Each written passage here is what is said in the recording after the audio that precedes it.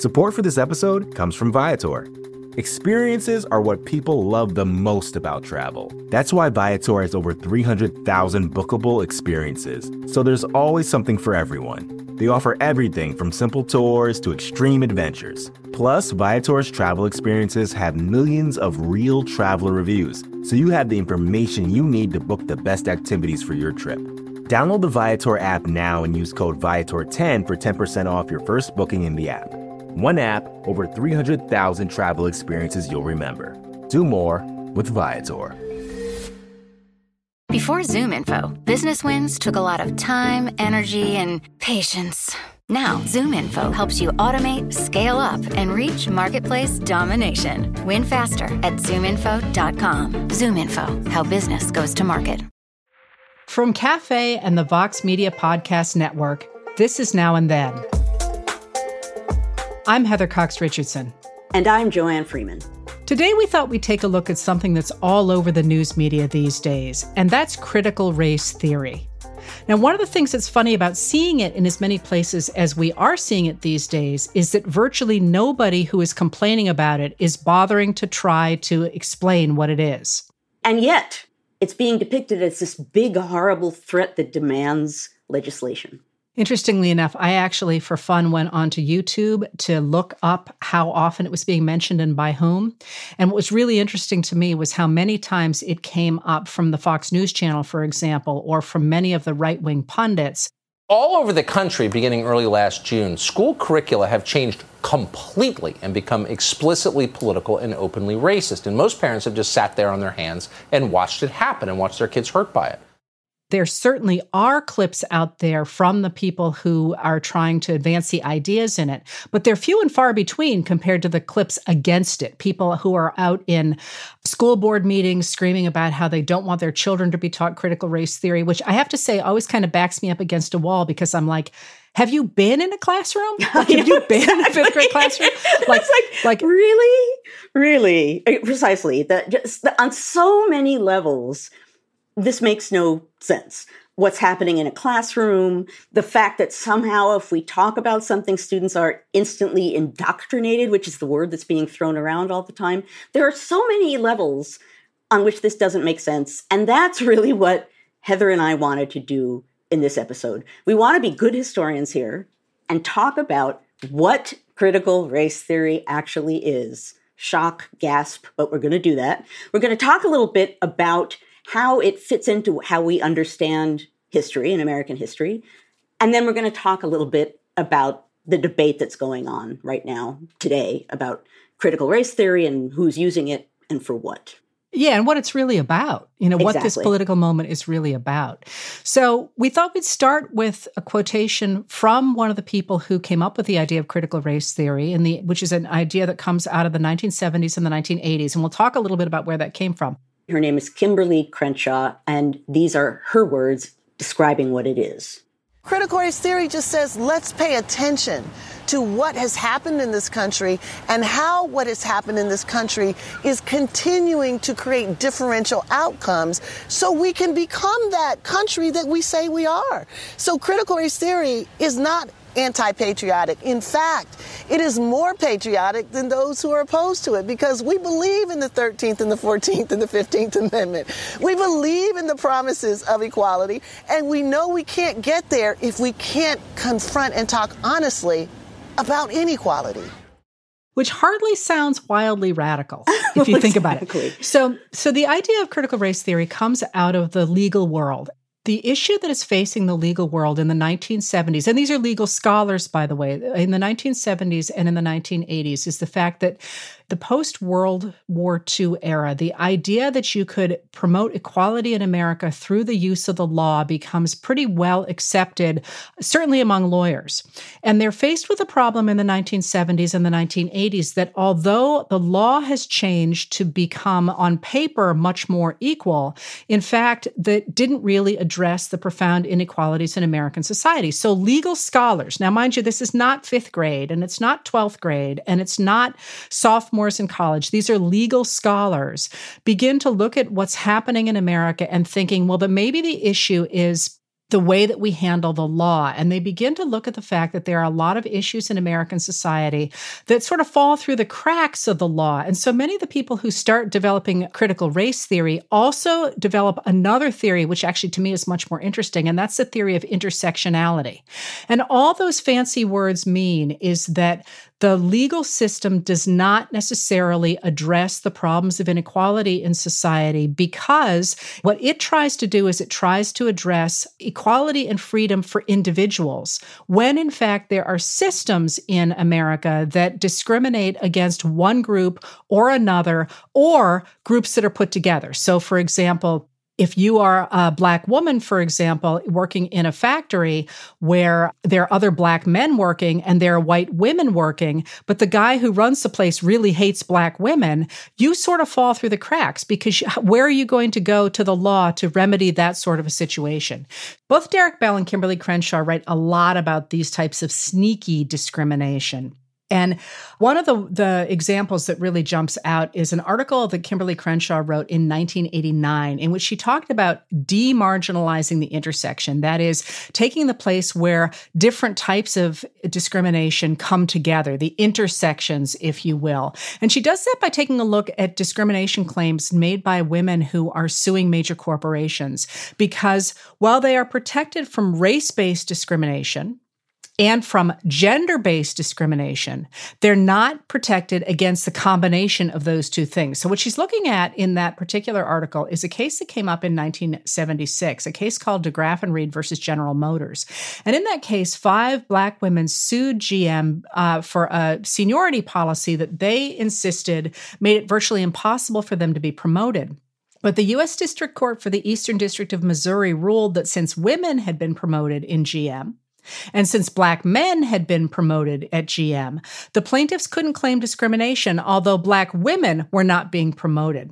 In that decision, Judge Wanglund said, "The prospect of the creation of new classes of protected minorities, governed only by the mathematical principles of permutation and combination, clearly raises the prospect of opening the hackneyed Pandora's box." So what he's ultimately arguing is that we can have protection for individuals who fall into certain categories, but not for any kind of protection across the intersection of those different biases, the intersectionality of those different biases. It's a really important concept that takes a look at the reality of people's lived lives as opposed to legal systems that run in highways, if you will. It takes a look at the fact that people's lives often cross highways and they're not in those larger highways, if you will.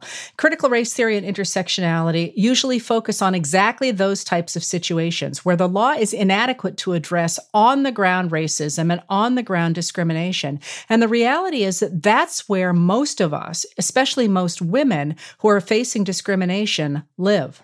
So all the critical race theory is doing is to say we have systemic problems within the legal system that are not answered by simply saying we have to make everybody good little individualists. And the thing that kind of always jumps out to me about critical race theory is that for historians, I mean, we were on top of the fact that our legal system and all of our systems in America have been shaped by racial, gender, and class biases since, like, people point to 1619, but, you know, you could also point to 1607 when people found Jamestown. But let's even go back further, because you have to start from the very beginning of Europeans arriving on the North and South American continents. But this is the key to this, to what Heather just said, is critical race theory is about structures. It's not saying, as many people are accusing it of saying, all white people are racists. It's not about individual white people. It's about structures, legal structures, institutional structures, and the fact that some racism is built into them, and we need to acknowledge that, and we need to wrestle with that. And as Heather said, that's hardly a shocking thing to say, but people aren't talking about what this is. They're using critical race theory as a kind of weapon. And the fuzziness of it and the fuzziness of how people are using it is key. So they don't really want to do what Heather and I are doing here, which is kind of get to the specifics of what it does and what it doesn't do. This is a theory that's developed by legal scholars to critique the way the American systems run, first in the legal world, and then people start to pick it up and think about other systems in America that are not neutral, that are not absolutely neutral.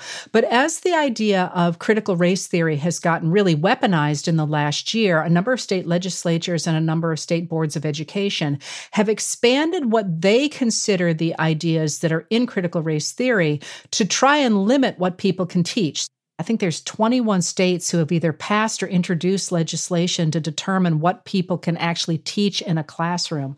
And their language, the language of all these bills, largely comes from the executive order that former President Trump issued to establish the 1776 Commission. If we're just going to look at one of them, I mean, Texas is a great example of this. So this bill in front of the Texas legislature doesn't actually include the phrase critical race theory, but it reaches for a bunch of provisions that indicate that it's clearly addressing the way people are throwing around that idea of critical race theory. So, for example, the bill says that teachers can't teach anything that presents any form of race or sex stereotyping or blame on the basis of race or sex, including the concept that an individual, by virtue of the individual's race or sex, is inherently racist, sexist, or oppressive, whether consciously or unconsciously. It also goes on to say that teachers can't teach anything that endorses the concept that the advent of slavery in the territory that is now the United States constituted the true founding of the United States, or with respect to their relationship to American values, slavery and racism are anything other than deviations from, betrayals of, or failures to live up to the authentic founding principles of the United States, which include liberty and equality. The governor of Florida, Ron DeSantis, just recently said just what you're saying there, Heather, which is, I mean, they will attack cops with this type of ideology in schools. And meanwhile, they have like 87% of the kids that aren't even literate in some of these schools. I mean, so it shows you they're not trying to educate, they're trying to indoctrinate. We're not going to let that come to Florida.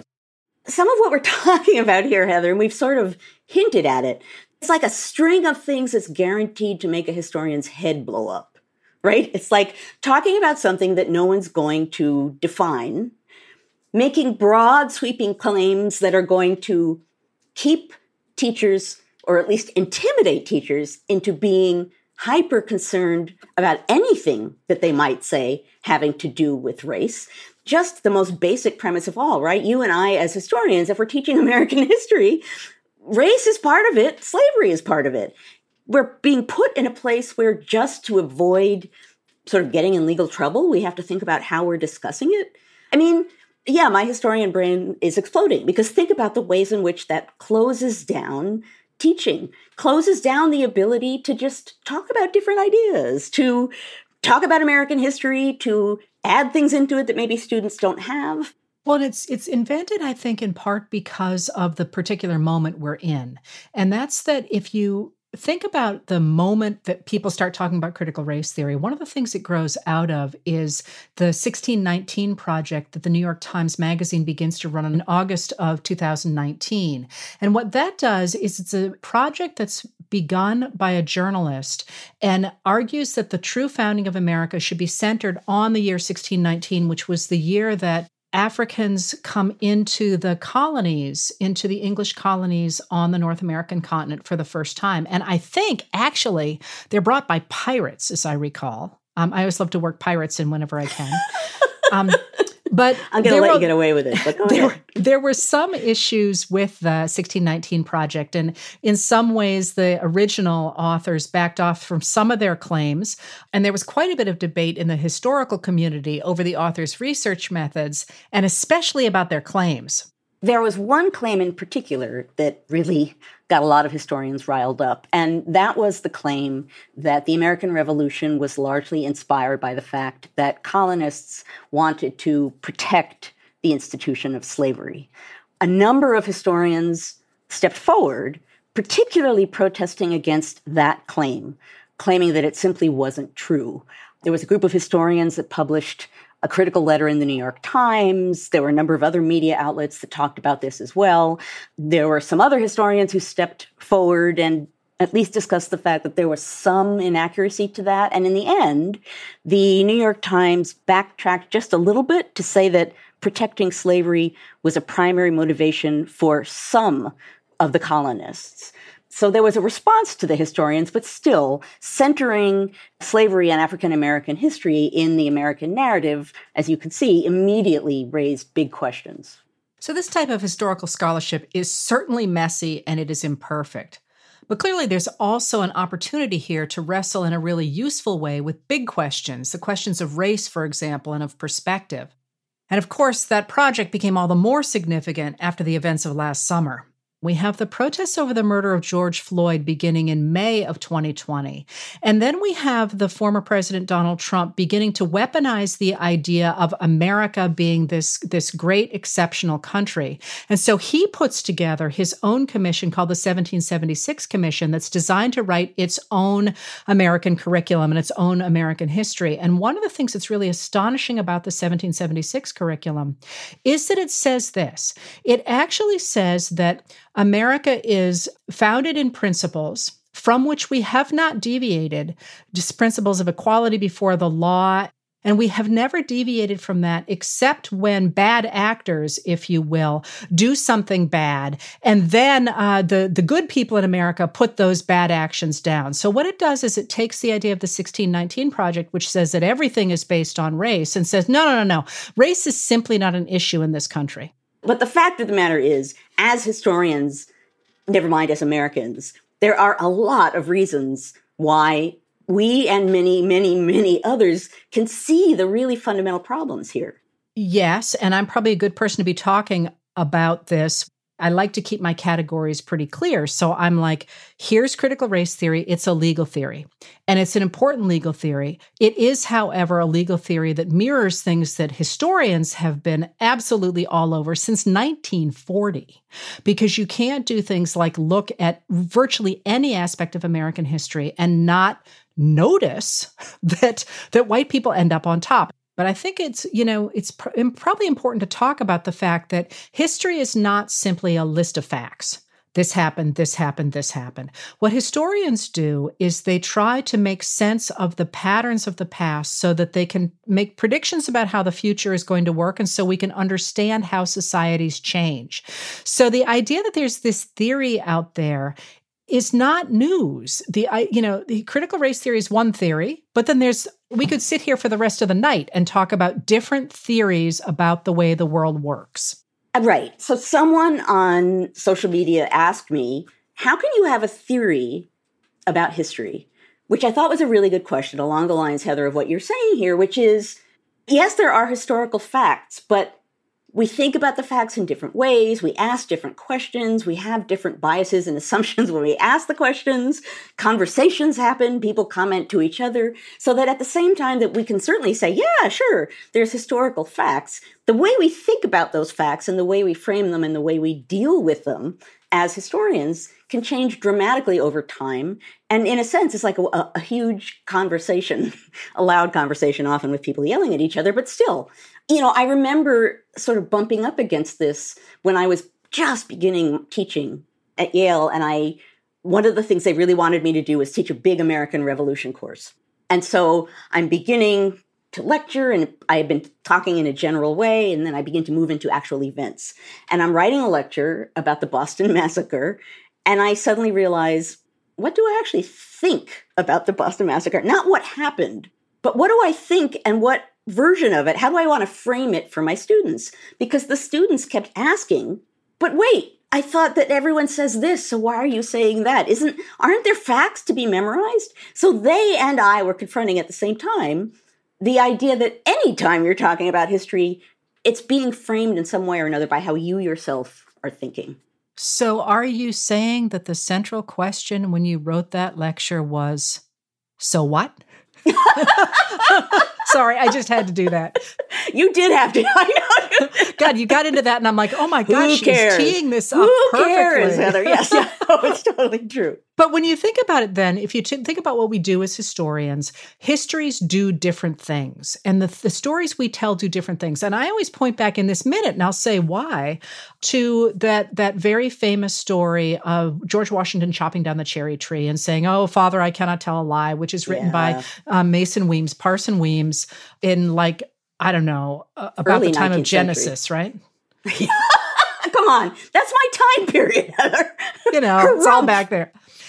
So early on, Joanne, the earliest histories of America are really not set up to be histories at all. No, absolutely. And that's history itself over time becomes more interested, I guess, in what we now assume some kind of objectivity. Initially, a lot of what was being done, particularly with biographies, was people writing these biographies of these sort of founder folk were setting up moral lessons. They were trying to write things that would show Americans what a virtuous American would be like. And not surprisingly, George Washington sort of led that parade. Parson Weems is the person who writes this early biography of Washington. And in that biography is, in a sense, maybe the most famous story about Washington that people know, and they don't realize that it comes from a biography written in, 1806. It's the story about Washington and the cherry tree, and he chops down the cherry tree with his little axe, and his father asks if he did it, and there's some version of, Father, I cannot tell a lie. I did it. I chopped down the cherry tree, and that is this famous story about how Washington is the man who cannot tell a lie. That was a kind of little moral lesson that a lot of biographies were aimed at doing in this period. And that was what biography and history did at that particular moment. I mean, there's a really fascinating early biography of Aaron Burr, which was not really a moral lesson, as a matter of fact. I believe his name is James Parton, a biographer of Burr. And he's sort of traveling along trying to explain what Burr's doing. The fascinating part of it is towards the end, he has a chapter and what he essentially says is, you know what? I'm trying something new here. I interviewed people who knew Burr to see what they thought of him.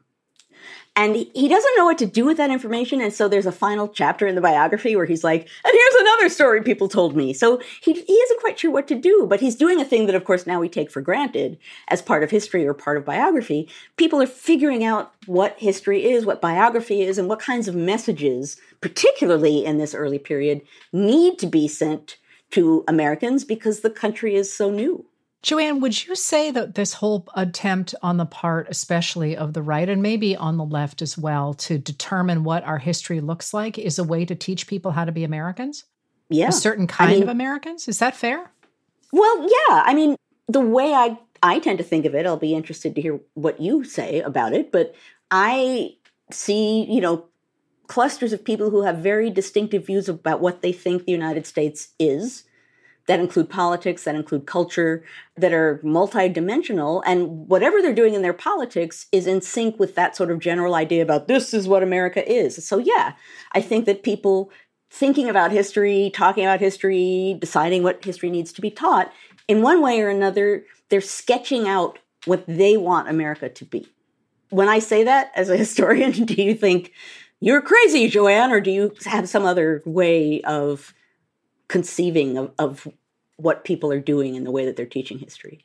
I was really just asking because listening to you, I mean, I just heard that and some of the things that we've been hearing lately about, for example, patriotic education, or we have to learn that America is the greatest nation on earth. All of those things are, when I have taught Parson Weems in the past, I was interested. One of my students who had lived in South Korea said, wow, this really hit me how much this sounded like some of the propaganda coming out of North Korea.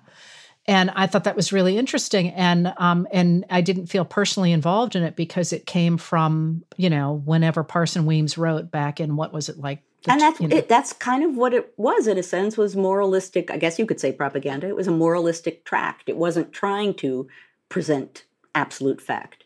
But as a historian nowadays, I don't think that's what history is supposed to do at all. No. So to now hear those parallels, I find I find quite disturbing, actually. Well, yes, that's among the many things that make me want to bang my head against the wall. But yes, it's a very narrow frame. These are the things we think are important. and we will tell you the things we think are important. It's not till the 20th century, actually late-ish 20th century, that, for example, you get historians saying, you know what, it's not just 8 elite guys in a room doing things. The general masses of humankind matter, right? That takes a long time to work its way into the conversation. All of these things that you and I are talking about are similar in a sense to critical race theory, in the sense that they represent, in a particular moment, how people were struggling with history and trying to understand it and trying to understand America's past in relation to its present. Well, that's one of the interesting things about the voices that matter, because in fact, we did have historians who were not elite white men. And nowadays, most people have never heard of most of them because they never got the kind of traction that some of the influential white historians like George Bancroft did. So there is this longer history of a number of different kinds of history in America that simply have been read out of the records. So, for example, one of my favorite early historians is a man named George Washington Williams, who was an early Black historian. When he was 14, he actually ran away from his home in Pennsylvania to fight for the Union during the Civil War. And then after the war, he's ordained as a minister, and then he's elected to the Ohio State Legislature in 1879. And then in that period, he becomes interested in the way that African Americans have lived and what they have done in America. And in 1882, he publishes this book. It's called The History of the Negro Race in America from 1619 to 1880. And it's actually a very, very fine piece of work. In that, he describes why he does what he's done, why he's gone ahead and written this history. And he says, I was requested to deliver an oration on the 4th of July, 1876 at Avondale, Ohio. It being the 100th birthday of the American Republic, I determined to prepare an oration on the American Negro. I at once began an investigation of the records of the nation to secure material for the oration. I was surprised and delighted to find that the historical memorials of the Negro were so abundant and so creditable to him. I pronounced my oration, and the warm and generous manner which it was received, both by those who listened to it and by others who subsequently read it in pamphlet form, encouraged me to devote what leisure time I might have to a further study of the subject. Then he went on to talk about why it was important for him to have undertaken this idea of writing a history of Black Americans, but also why he thought it was important to be objective in it. He said, "Not as a blind panegyrist of my race, nor as a partisan apologist, but from a love for the truth of history. I have striven to record the truth, the whole truth, and nothing but the truth. I have not striven to revive sectional animosities or race prejudices. I have avoided comments so far as it was consistent with a clear exposition of the truth.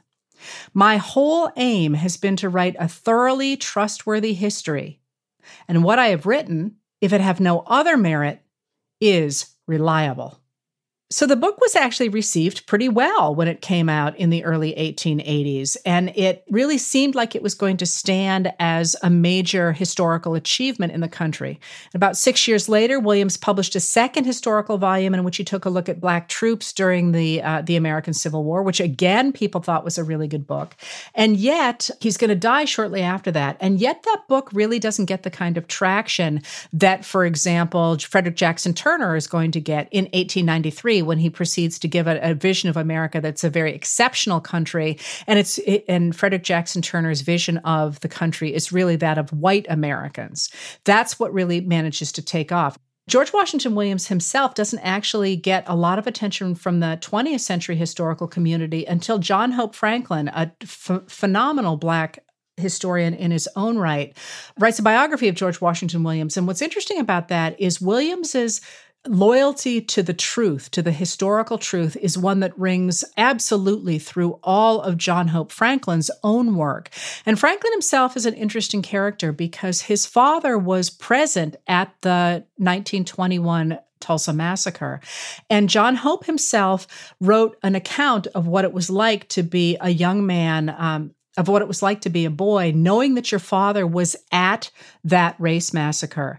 John Hope Franklin eventually taking a spot as one of the great heroes in our historic pantheon, if you will, is that when we talk today about American history and the legacy of American historians, and there are people out there saying that American history has belonged to and been written by white people. In fact, we also have a strong history of Black historians writing about African American history, and yet they are somehow now seen as interlopers, when in fact it was really just that they never got the oxygen that people like George Bancroft or Frederick Jackson Turner did. So the recovery of those stories as central to what it means to be an American is not only part of our tradition, it's really long overdue, a way to get back to where we should have been all along. And the striking thing about Franklin, particularly given the conversation that we're having today, is that late in his career, when he looked back at the early part of his career, he said that what he saw as his challenge and goal was to weave into the fabric of American history the presence of Blacks so that the story of the United States could be told adequately and fairly, which we're still talking about in this very discussion we're having here, Heather. He declared that as his goal early on, and yet really had to fight his way and push his way into the prominence he ultimately gained. To me, the most striking thing about him is early on in his career, before he becomes a scholar, he tries with the Navy Department and the War Department to get a variety of different positions, and in one way or another, he's told repeatedly, essentially, that he's the wrong color.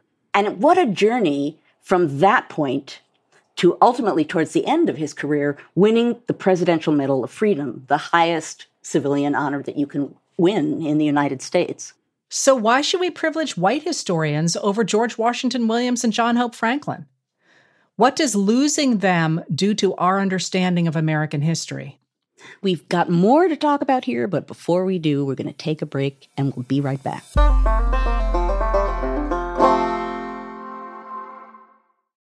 Businesses have always needed customers.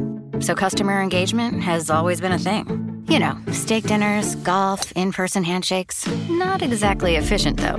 But thanks to ZoomInfo, times have changed. Now you can engage with the right customers across all channels and grow your business efficiently and effectively, all from one platform. Sorry, steak dinner guy. We've got work to do. Unlock insights, engage customers, win faster at ZoomInfo.com. ZoomInfo, how business goes to market. An influential poll from the New York Times and Siena College last month showed that 23% of registered Black voters said if the election was held today, they'd vote for Donald Trump. Now, this is a big deal. Black voters historically vote Democrat overwhelmingly. On Sunday, I sat down at South by Southwest with Charlamagne tha God. Charlamagne commands one of the largest young Black audiences in the country as co-host of The Breakfast Club, and he's become known for his blunt and provocative interviews of politicians and his critiques of Joe Biden and the Democrats. I'm the type of person, I feel like as a Black person, I don't see how we're beholden to either one of these parties. I don't understand these Black conservative crazies, and I don't understand these Black liberal crazies either. I think as a Black person, you shouldn't be beholden to any political party in this country because we haven't really seen, Democrats have done more, but we haven't really seen anybody systemically help us get out of the situation that we're in. Because I think that's something that people never truly address. Charlamagne tha God on Today Explained. Every weekday, wherever you get your podcasts. When we think about each episode, at some early point when we're trying to figure out what we're doing and we're trying to figure out how we're going to do it, there's always a point where, you know, we start with the obvious contenders and people and points. And there's an early point at which basically we don't ask this question explicitly, but we do in one way or another. What other voices and stories need to be here? Right? That's a big part of what we're doing just to understand something more deeply than on a superficial level. So that's just good history. And what you're describing here, you know, is people whose voices and stories were not being allowed into the mainstream conversation. And as a result, we are not getting a full picture of what it means to be an American. We're not getting a full picture of America unless you include those voices, which is interesting because if you look at some of the requirements now coming out of school boards about critical race theory is they're saying, we really can't privilege any race over another. And what's interesting is they think they're attacking the idea of Black history in that case. But if, in fact, we're not going to privilege one history over another, what that really means is for a fundamental rewriting of our curriculum in such a way that it is far more inclusive and probably far more interesting, actually.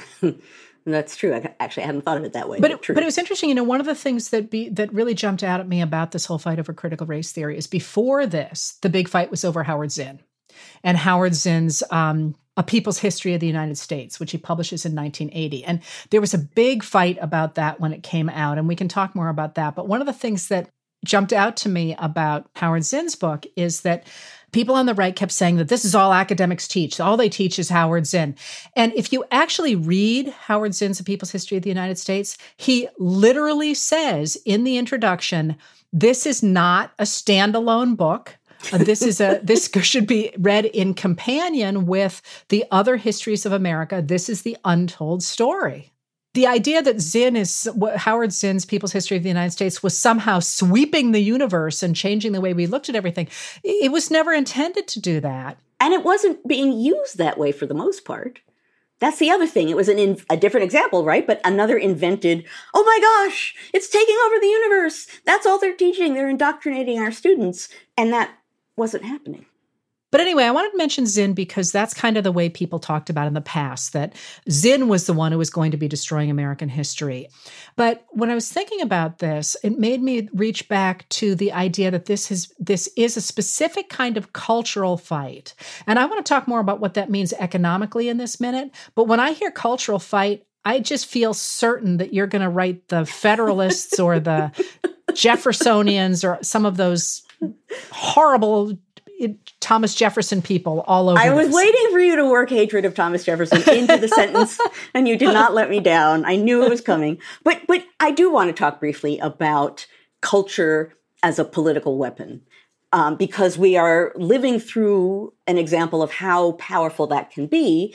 And there's a very logical strategy to people who deploy culture that way. And indeed, I am taking us back to the Federalists. I'm taking us back in time to the late 18th century. But what's striking, and the early 19th century, is there you have a conservative party, the Federalist Party, that, conservative by their standards, that is losing power. And it's clear that demographically, the people are not moving in their direction. The American nation is kind of becoming more democratic, and the Federalists aren't really excited about that.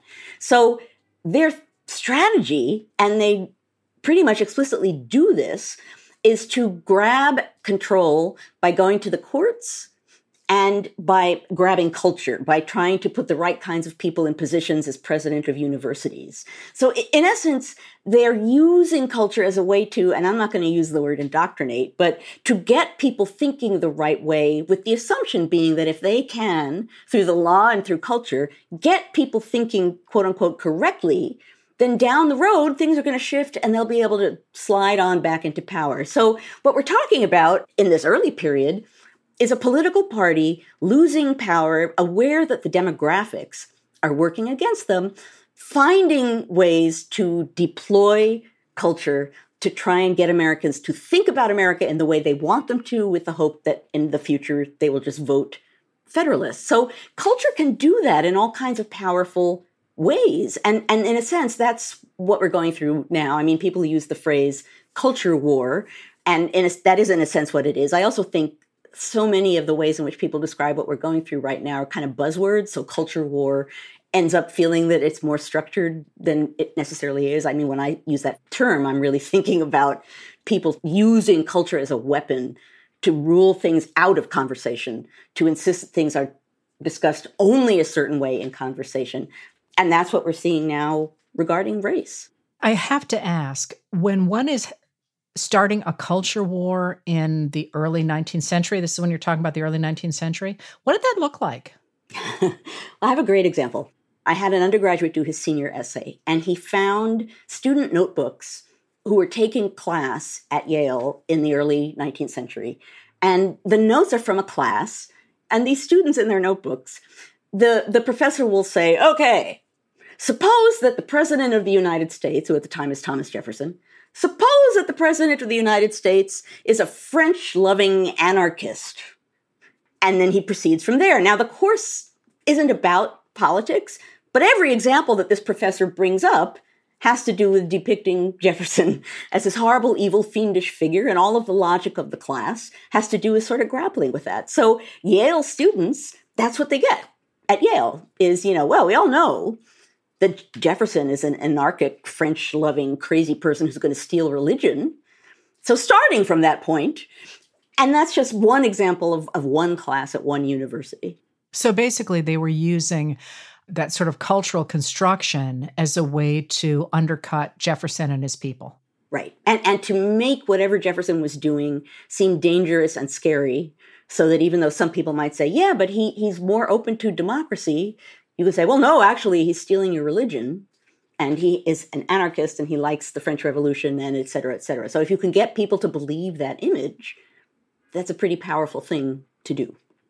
Let's throw this up the chain here, because I do like the idea of juxtaposing it with the Federalist people talking about, if you had an anarchist, and then to say, when first confronted with the Biden administration and its attempt to pass the American Rescue Plan, the Republicans responded not by grappling with policy, but rather by throwing all kinds of cultural stuff at us. And cultural stuff as a weapon, that's about feelings and fear and the sorts of things that grab you and don't need a lot of logic to have power.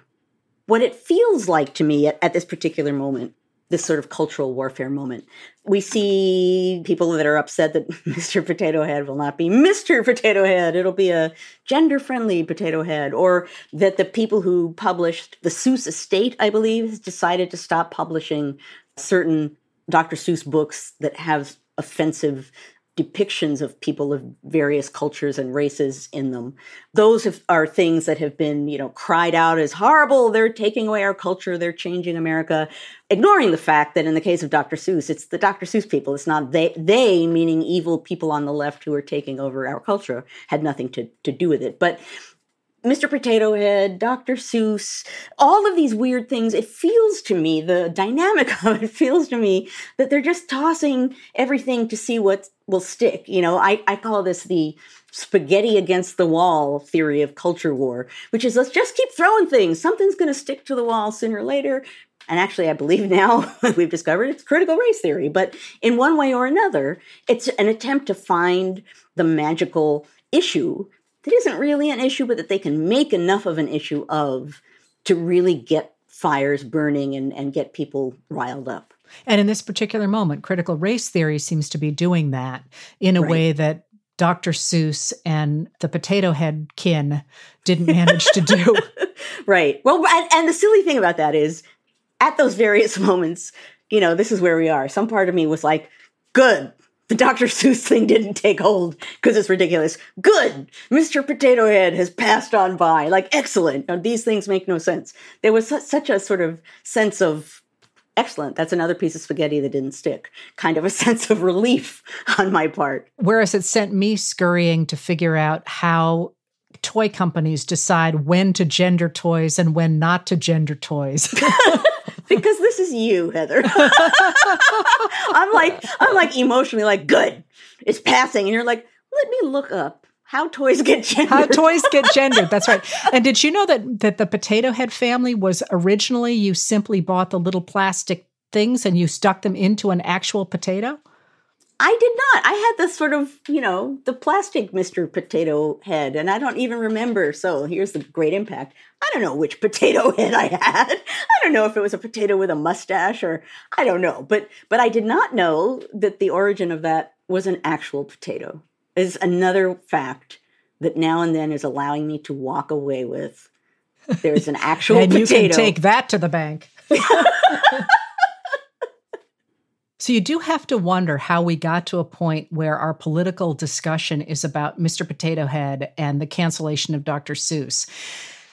And one of the roots to that comes from actually California during the time of the rise of Ronald Reagan. And if you think about what California was doing at that time, there's a big push among people like Chicanos to open up what our history is going to look like. And one of the complaints about that is that's going to replace a sort of white or Western canon. And one of the key players in that was actually William Bennett, if you remember him. He was President Reagan's Secretary of Education from 1985 to 1988.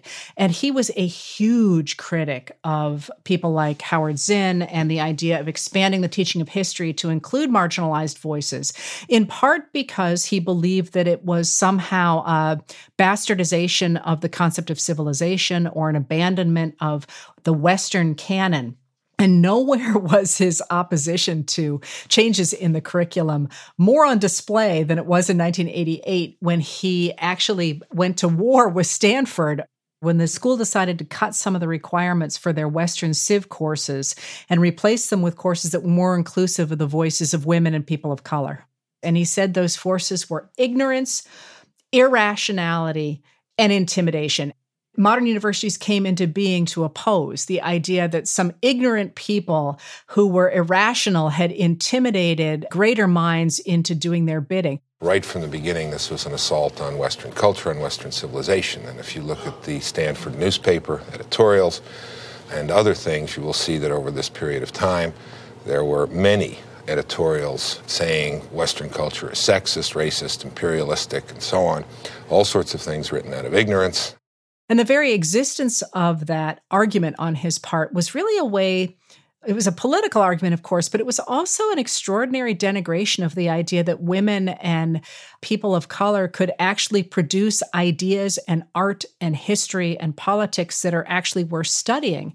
And again, I think if you follow that through, the idea of equality suggests that there really shouldn't be a hierarchy where you say, certain voices are welcome and other voices are not, solely on the basis of their race, gender, ability, class, and so on.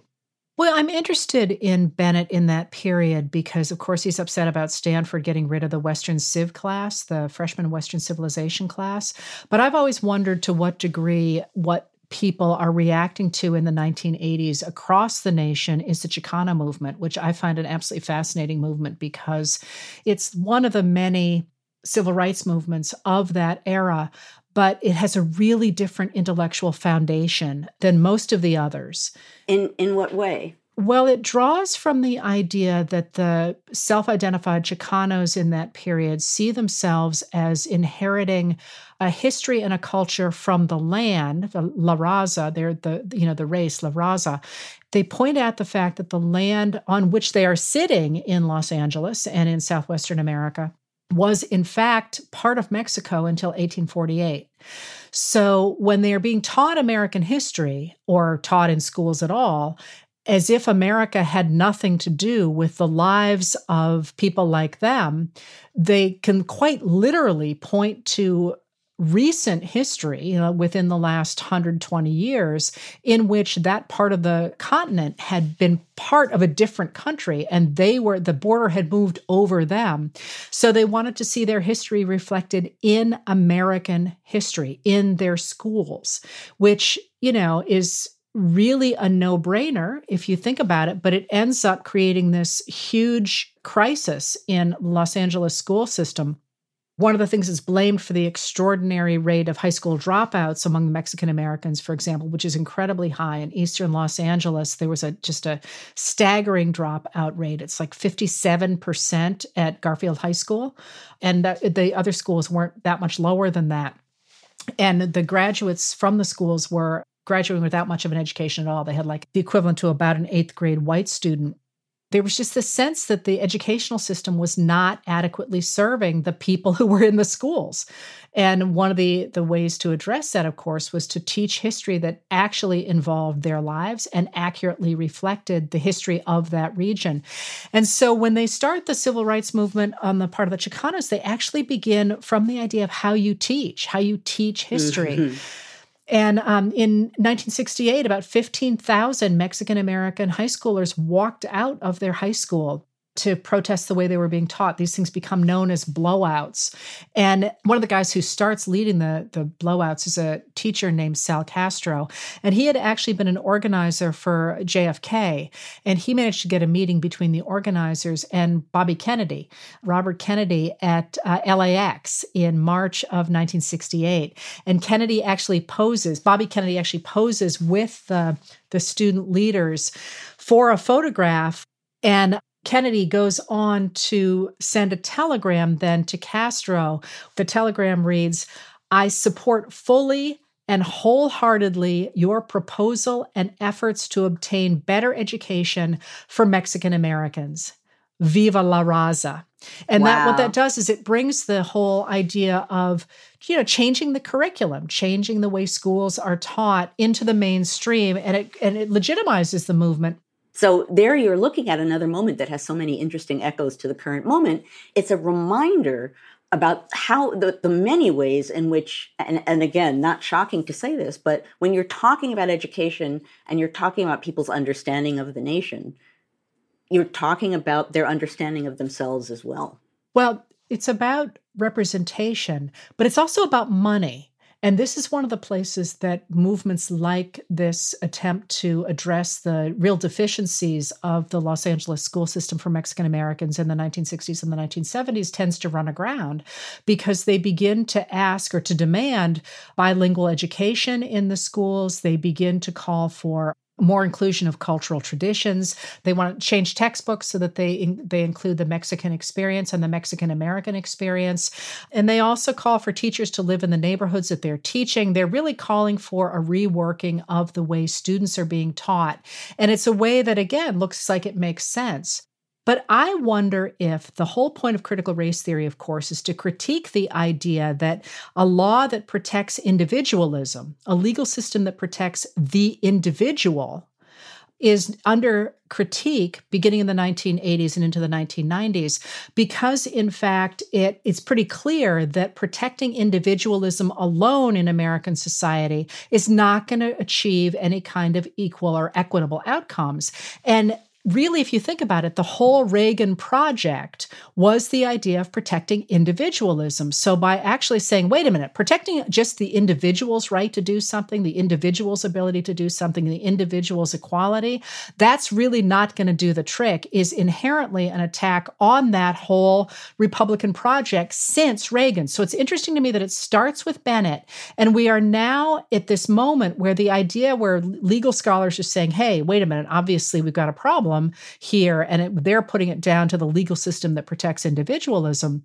It seems to me that that's a much larger critique of what has been really the controlling impulse in American society since Reagan.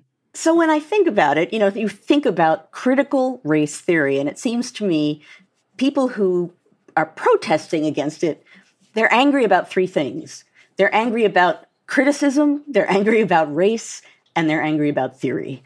So the criticism, the critical part of it, they're angry about criticism making critical commentary on the American narrative in some way. Obviously, the people who are protesting against this are angry about discussion of race in many, many different ways. And theory is very unpopular with the same group of people because it seems elitist. It seems like something that people in the ivory tower do, and it doesn't seem related to what I assume many people would consider to be real history. If you consider that, take that together, you can see why a certain kind of person is not going to get very excited about critical race theory. Those are going to be things that seem threatening, and again, will lead people to assume, if you want to say that slavery is built in, or that racism is built into American systems of government, we have to confront that. Are you then saying that the United States is a bad place, it's a racist place, and we are all racists? It's not what it's saying, but that's the train of logic. And that's a powerful message. And to get back to where we started here, that's a message that can be weaponized really effectively and grab people by their fears and feelings. And once you've grabbed people in that way, you can hang on to that for a while.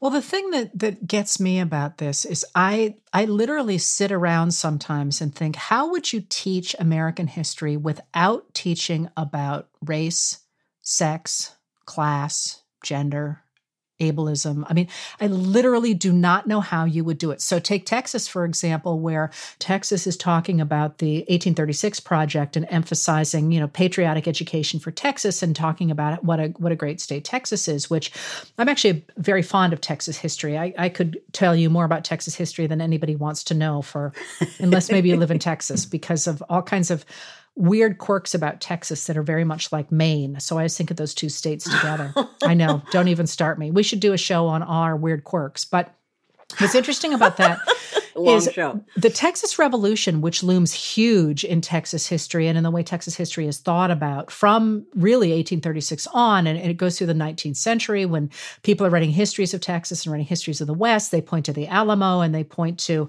what they consider this great bravery of these white, largely Southerners who go out to declare that they're going to fight for Texas independence. But of course, what they are doing when they're fighting for Texas independence is fighting for the continuation of their ability to enslave other people. I mean, the Texas Revolution is fought not simply by white Southerners, which are the ones who tend to show up in the history, but also by Mexicans who are opposed to what was at the time the government of Mexico. And they are organized together to go ahead and push back against that government of Mexico because it has outlawed the enslavement of human beings. So how you can talk about the 1836 project as this sort of great all-inclusive racial moment is... Well, right. It's like the ultimate historian revenge in a way, because if you're bragging, we're just going to use primary documents. We're going to use actual documents from the time to show you really what Texas is. The historian response can be, okay, you do that. Have we got documents for you? If you're going to take that approach, there's a lot of documents that tell a different story. That's not a pure approach. That's not an escape route. That's not an exit lane from history. It's just opening a different door for people to step forward and say, well, okay, here's some more evidence. Let's talk about this part of the history too. And I think about this a lot as someone who teaches the founding period, among other things. And that's another thing that people want to protect. And founders are demigods, and you can't say bad things about the founders. And if you do, then you're not being patriotic. You fundamentally can't understand and there is no one founder, but you can't understand what that generation of people were struggling with and trying to do if you don't understand all of the ways in which what they were doing didn't make sense, contradicted, came with some bad outcomes. If you ask them, I was talking about this morning with someone else, because of course this is what you do in your spare time. But I was talking about the fact that in his old age, when people went to John Adams and said, you guys, like you magical guys, you founders, tell us about the magic of the founding. And Adams would say, we didn't know what we were doing, and we didn't always like what we were doing. And I sat in the Second Continental Congress and watched people sign the Declaration of Independence, and there were a lot of really unhappy faces there. So the fact of the matter is there is no magical founding, and to assume that there is that actually strips away the actual process of struggling to come up with something and the ways in which it does or doesn't mesh with what we now want the United States to be. So that's a roundabout way of saying you can't tell the story of America without including the struggle and the problems and the clashes, because the victories don't mean anything if you strip away all of the ways in which they were being contested and held back. It's the conflict that defines the nation.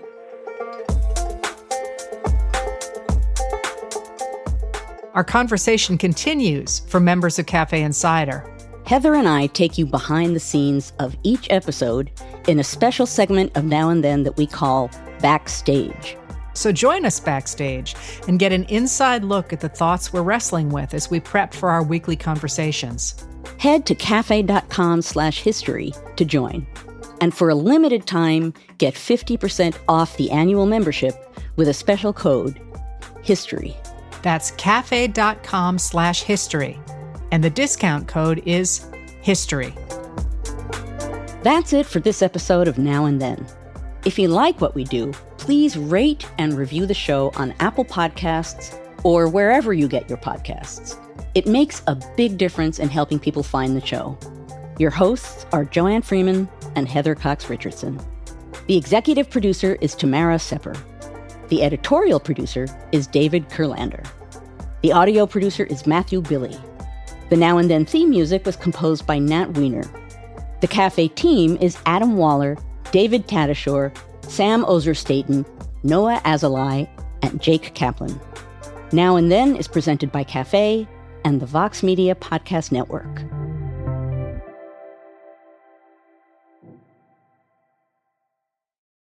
Businesses love data. Like, really love it.